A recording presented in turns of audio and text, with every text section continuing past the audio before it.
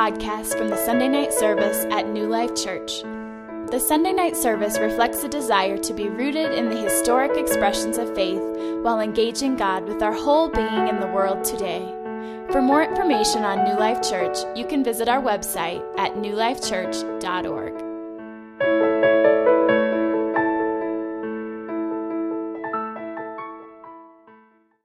Well, we're in this series, The Supernatural, and we've been in it since the beginning of the year. And you remember, we've talked about this idea of saying, look, it's God who has broken into space and time. It's God who from the beginning was the one looking for Adam when Adam sinned. That the God that we believe in, the God of the Bible, the God of our faith, is the kind of God that doesn't wait for man and humanity to say, hey, I'm trying to find you, but he's a God that says, you know what? I'm searching for you. Adam, where are you? That our view of God is shaped by this defining piece about who he is. He's the God that searches for us.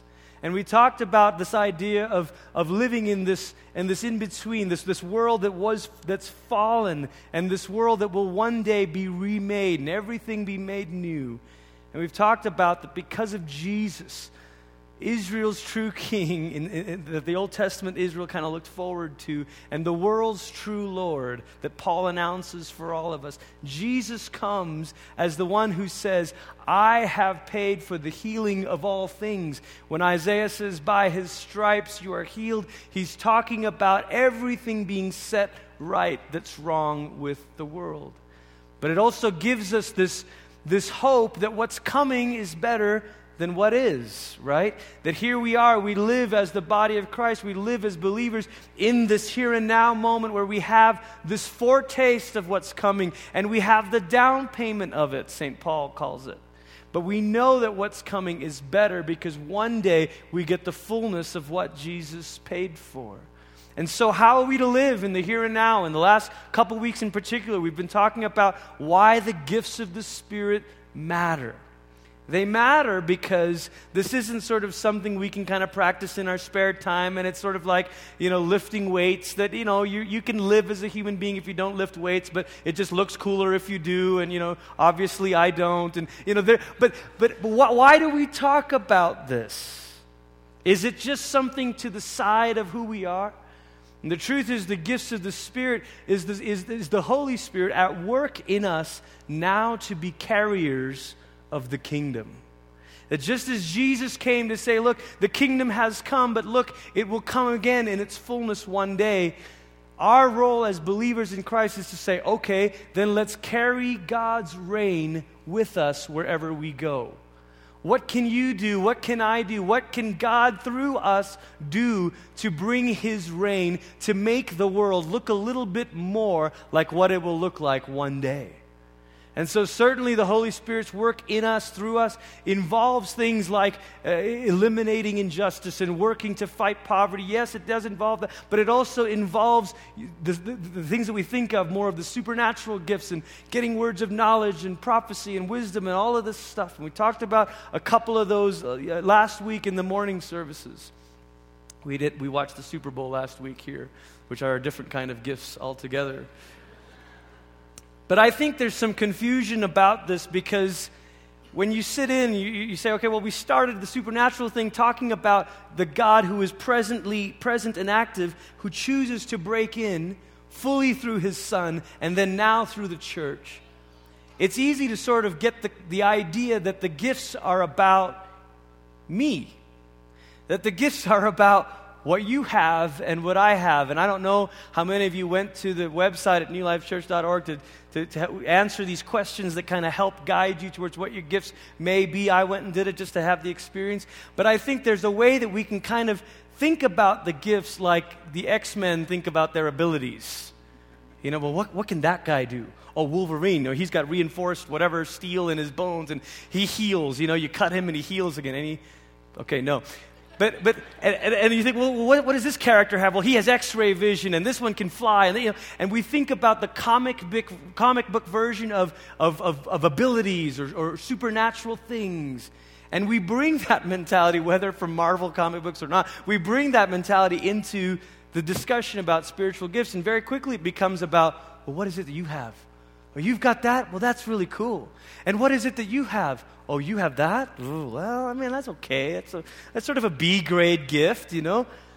And we laugh about this because even though we maybe have never said it that way, we've all thought to one degree or another, gosh, I wish I could do that one. I wish I had that gift, the gift of supernatural miracles, or the gift of, prophecy, or reading someone's mail. I wish I had that gift where I just kind of knew. Like, hey, by the way, your name is da-da-da-da-da. We love that. Those are the ones that make the platform testimonies. And in our mind, we've got it kind of tiered. But what's interesting is what we've done with that, even on a small scale, we've kind of done on a church-wide, global scale. And what I mean by that is we say, well, the churches that emphasize the gift of teaching, they're mainline. But the churches that emphasize the gift of, say, tongues, they're charismatic. Anybody heard that terminology before? The truth is, whether the gift is teaching or encouragement or hospitality or service or prophecy or miracles or healing or any of it, the truth is, all of them are gifts of the Spirit, which by definition means we're all charismatic. So there's a bit of silliness that happens in the church when we say, well, we are the full gospel, we are charismatic, and you just emphasize teaching, you're not charismatic. Did you know that teaching is as much an empowered gift of the Spirit as, say, tongues might be? Now, I'm picking on particular things for a reason, because whether you've realized it or not, chances are a lot of us have developed an internal snobbery about the gifts we think are better. And the gifts we think are more deserving and more spiritual. I don't know if it's good news to you or bad news to you that we're not the first Christians to have thought this way. In fact, the church in Corinth was very much this way. When Paul was writing to the Corinthians, he was writing to a people who were trying to find anything they could, any reason they could find to make themselves feel better. See, back in the day, before Rome took over Corinth, Corinth was this city in 6th to 4th century BC that was a thriving center of culture and art, and in a way it rivaled Athens in ancient Greece. It had all of this splendor and prestige. And then the Romans came and they destroyed it in 146 BC, leveled it, just destroyed every trace of the culture and the arts that they had in there. And Corinth as a city lay dormant for about 100 years. And then when Julius Caesar became emperor, he decided, this is a pretty strategic city. This is right here on this isthmus. It's got 2 ports. We could do something with the city. And so he decides to reopen it as a Roman colony in about 46 AD, 44 BC, excuse me. But unlike the other Roman colonies, the thing that Julius Caesar did with Corinth is, with a lot of other Roman colonies, they would say, look, retired military, ex-Roman army vets, you get to have this colony. It was sort of the Roman Empire's version of a pension plan. Here's a city.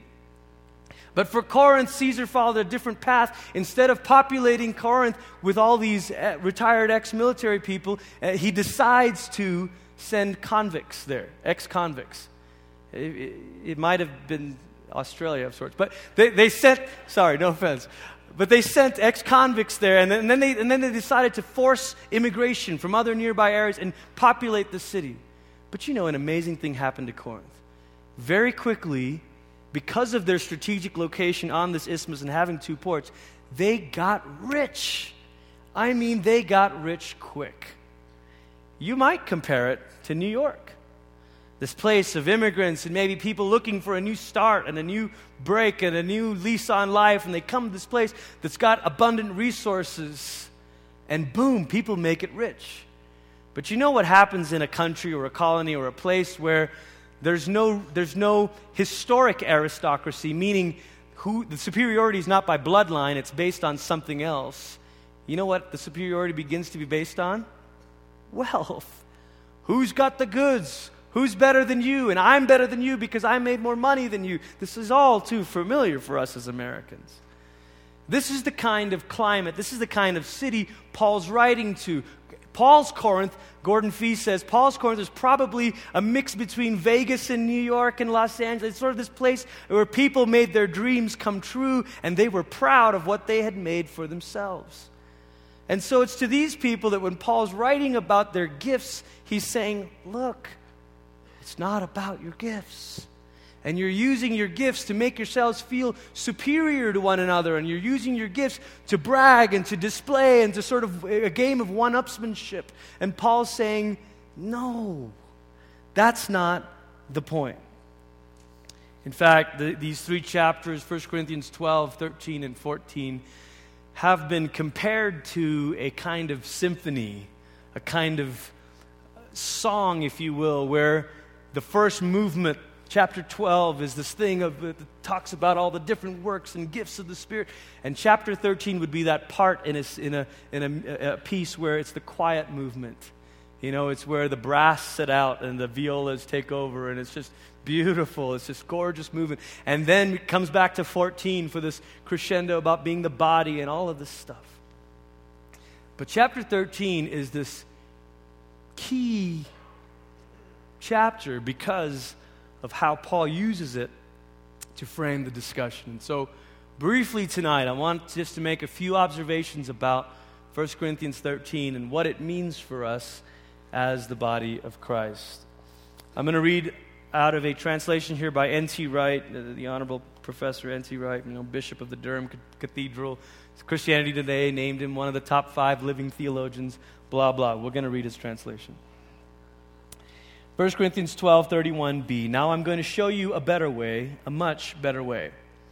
If I speak in human languages or even in those of angels but do not have love, then I've become a clanging gong or else a clashing cymbal. And if I should have prophetic gifts and know all the mysteries and all knowledge too, have faith to move mountains but have no love, I'm nothing. If I give all my possessions to the poor and for pride's sake my very body but do not have love, it's useless. We're going to take this chapter in 3 sections and we're going to approach it a little bit out of order. We're going to take these first few verses, then we're going to skip to the last few verses, and then we'll come back to that middle section that's so often read at weddings. The first thing I want to say about this is love makes the gifts work together. It's love that makes the gifts work together. I think the thing that we forget is that we are all part of Christ's body. That in a very real way, Paul was saying literally, look, you are part of Messiah's body. And just as the ancient Israelites had a way of looking forward to Messiah, and they would talk about him as if he would represent the whole of the nation, so here Paul is doing that about Jesus and saying, look, Jesus is doing this work, and how he does it is through you, that we're all part of this together, that the gifts were never meant to be privatized. They're not personal check marks. They're not feathers in your cap. They're not ways of kind of measuring your own personal, private, spiritual growth. I think it's so easy to kind of view it as this thing, almost like collecting points or collecting pieces. Well, I've functioned now in all 4 out of the 9 in listening to Corinthians, and I'm working on the next 5, And we've got this thing where there are notches in the belt, and we sort of view this as personal development kind of stuff. And that's easy for us as Americans because we love personal development. We love being able to say, well, I've got this done, check. I've got this done, check. And Paul's trying to say the gifts, remember, love is what reminds you that we're all part of this body together. In fact, we'd say a spiritual gift is God's gift to the whole church through a particular individual who has received it. In other words, it might be better for us to say, talk about the spiritual gifts not as what do you have, what do I have, but what is God given to our body through you. Because the spiritual gift is not a gift to you, for you. It's, as part of your personal embetterment. The spiritual gift is given to us through you, through me, through her, through him. Does that make sense? Second observation here, as we get down to 1 Corinthians 13, verse 8 through 12. Let me make this observation first, then we'll read the text. And this that love outlasts the gifts. We've heard this before, but let me read this to you. Love never fails, but prophecies will be abolished, tongues will stop, and knowledge too be done away. We know in part, but with perfection the partial is abolished. As a child I spoke and thought and reasoned like a child, and when I grew up I threw off childish ways. For at the moment all that we can see are puzzling reflections in a mirror, then face to face. Incidentally, mirrors were first invented in the city of Corinth. So Paul's using a metaphor from their everyday world. He's saying, like, look, you know how when you look at yourself in the mirror, things are not quite right? And think about maybe ancient mirrors not being quite as good as our current mirrors, and even current mirrors, you know, that you see things in reverse. And so he's using this picture and saying, look, now it works kind of imperfectly, but there's this thing coming. I know in part for now, but then I'll know completely through and through, even as I'm completely known. So now faith, hope, and love remain, and these three, and of them all, love is the greatest. Love is what will outlast our gifts. Some streams of the body of Christ have used this verse to say, well, look, the perfect has come. The perfect is this. This is the perfect thing. It has come.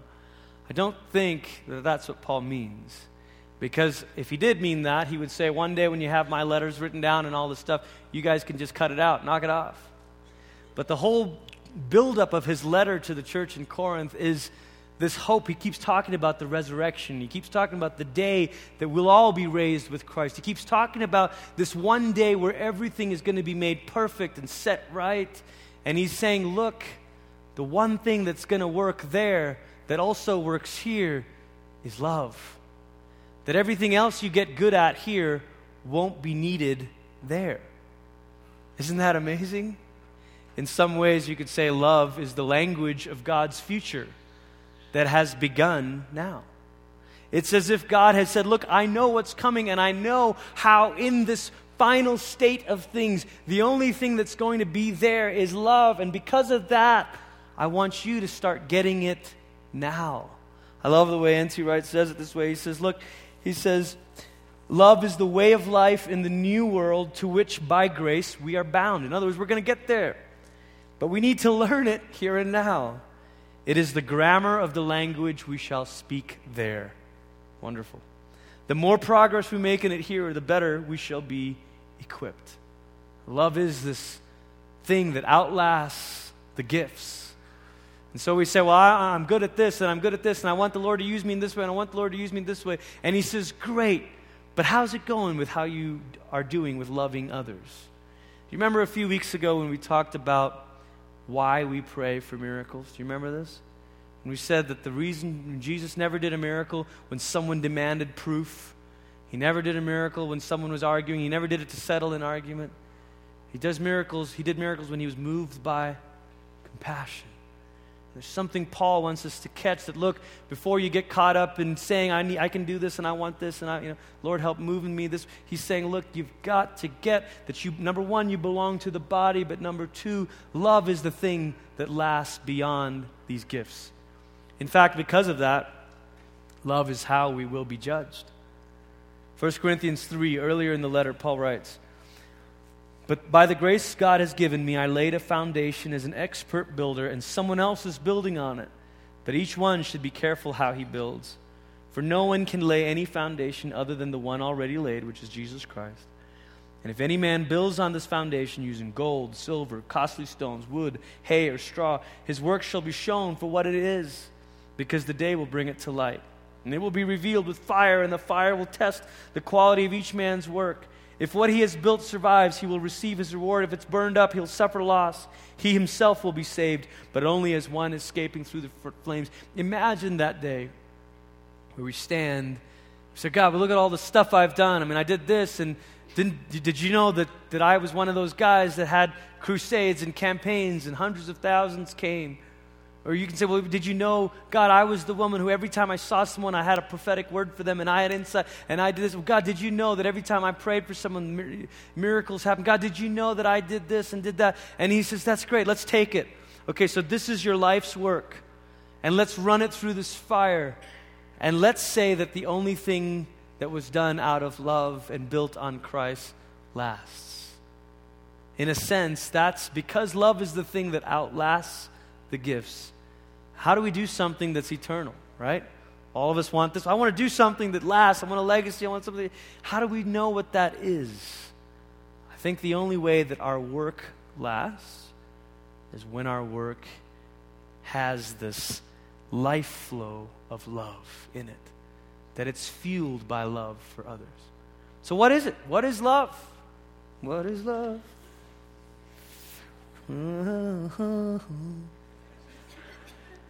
What is it? So this middle section, 1 Corinthians 13, 4 through 7. Love is great-hearted. Love is kind. Knows no jealousy. Makes no fuss. Is not puffed up. Knows no shameless ways. Doesn't force its rightful claim. Doesn't rage or bear a grudge. Doesn't cheer at others' harm. Rejoices rather in truth. Love bears all things, believes all things. Love hopes all things, endures all things. Now we could close this tonight and say, oh man, wasn't that awesome? Love! I love love.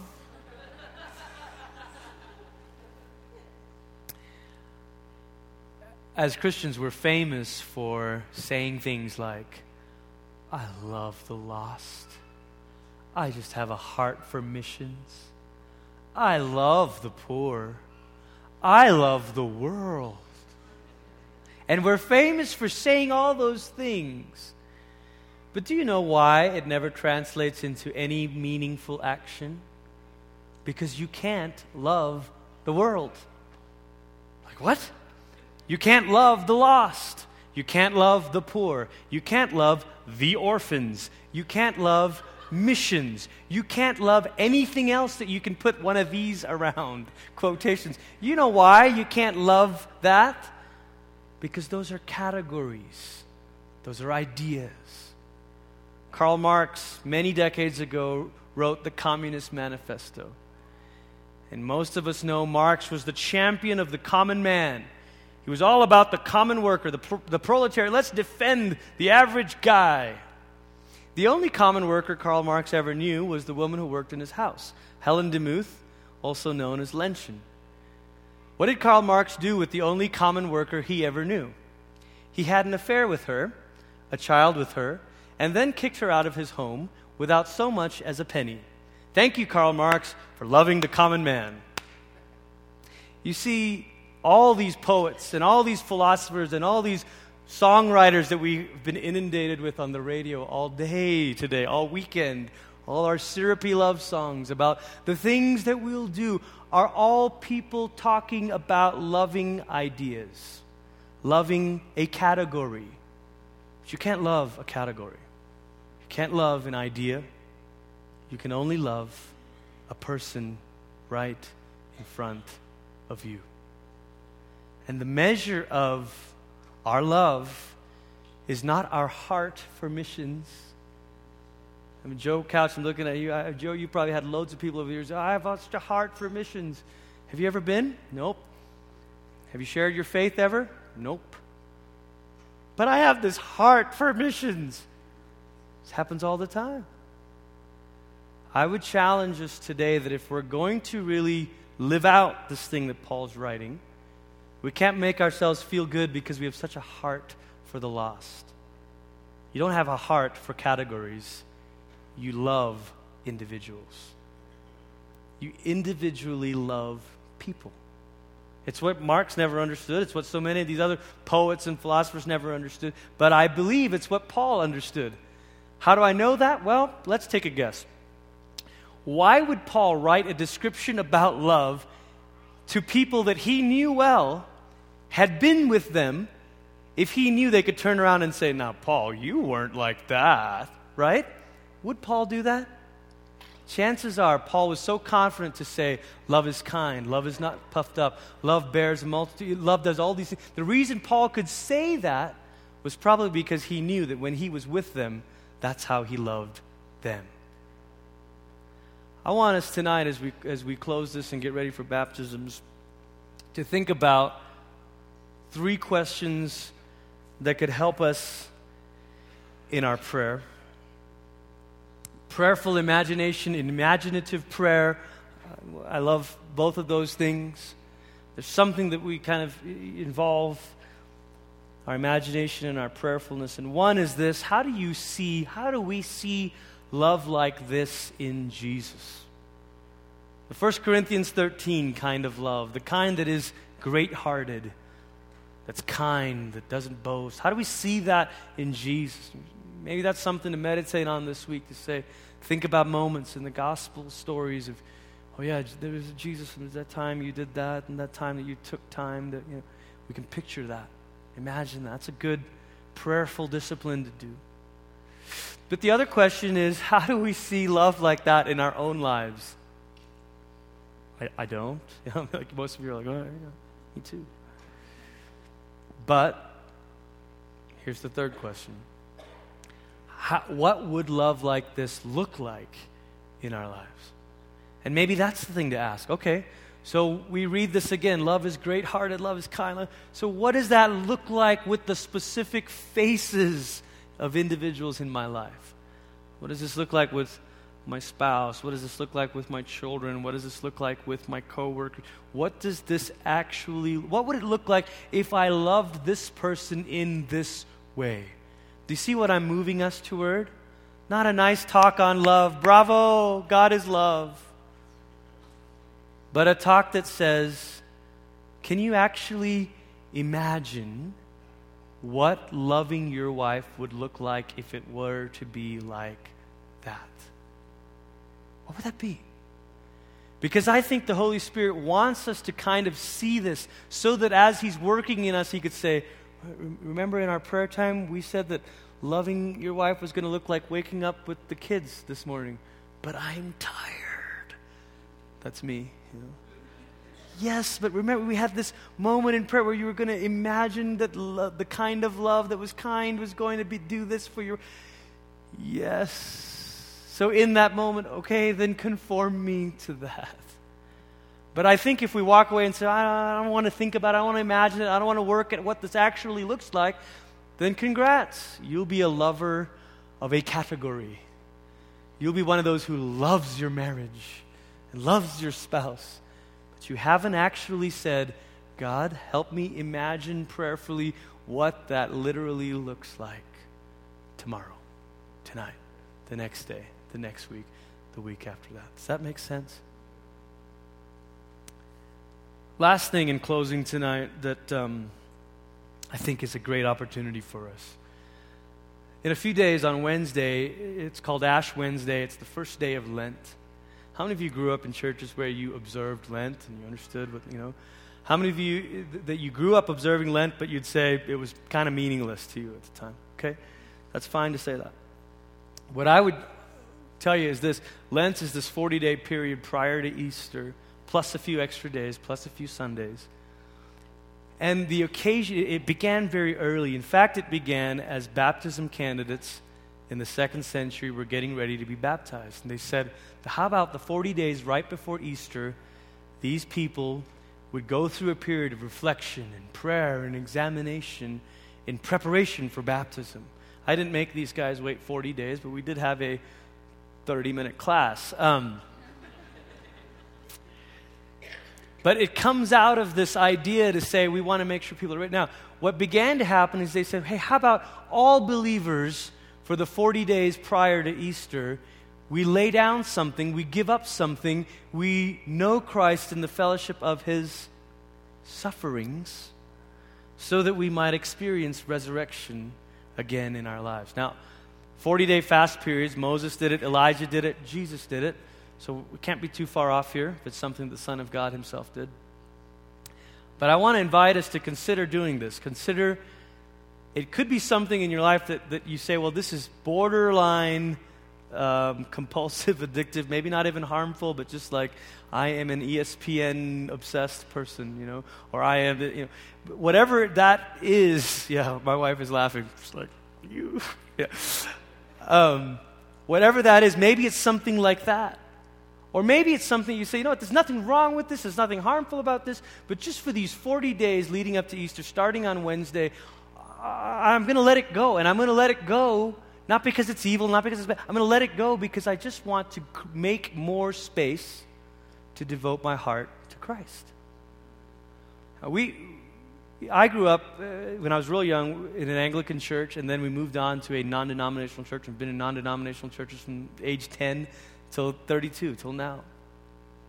I've realized that non-denominational churches have a church calendar too. You know, summer camp, fall small group kickoff, you know. We have a church calendar. The difference is our church calendar revolves around our activity. It's what I'm doing. And God, would you come and join me? The historic church calendar revolves around the life of Christ. Advent, Christmas, Epiphany, Lent, Holy Week, Easter, Pentecost. And it invites us in to focus on Christ. I love that. So we're going to observe Lent in our home this year for the first time probably since I've been a child. And the thing I think I'm going to give up, now it's official because I'm saying it, starting Wednesday, is Twitter and Facebook and blogging. Now that's hard for me. That's really, but my wife is rejoicing. And I'll tell you, I know it's going to make me more present to my family at home, but I also know it's going to make me more present to the Lord. And I just want to challenge you. Is there something that you could say, you know what, for the next 40, and it's actually 40 days, but the Sundays don't count. This is kind of the good news. The Sundays are they're called feast days or mini Easters. So every Sunday I'll be tweeting and blog, But the other day, starting Wednesday, the other days you get to, Anyway, look, I'd like to invite you in that. We're not going to have an Ash Wednesday service here at New Life or anything like that, but I would like to invite you to join us in this, as a way of saying, okay, let's put some substance to even our love for God. God, I love you. God, I love you. God, I love you. Okay, well, great. Are you making room for me in your life? Have you let me interrupt your rhythms? Lent is a perfect way to say, I'm going to let go of my normal rhythms so that I may take hold of something rich in Christ. Simple. You don't have to do it for legalism. You don't have to do it because it's whatever. The church has done it for a couple thousand years. Okay? Woo! All right, let's pray. Lord, thank you for showing us the kind of love that lays its life down, laid your life down. And help us to specifically imagine moments, instances, actions that we can do to love others around us. And as we enter the season of Lent, we pray with Paul, we want to know you in the fellowship of your sufferings and the power of your resurrection. We want to join in with you, suffer with you in a way so that we can experience afresh your life, your heart, your power. In Jesus' name.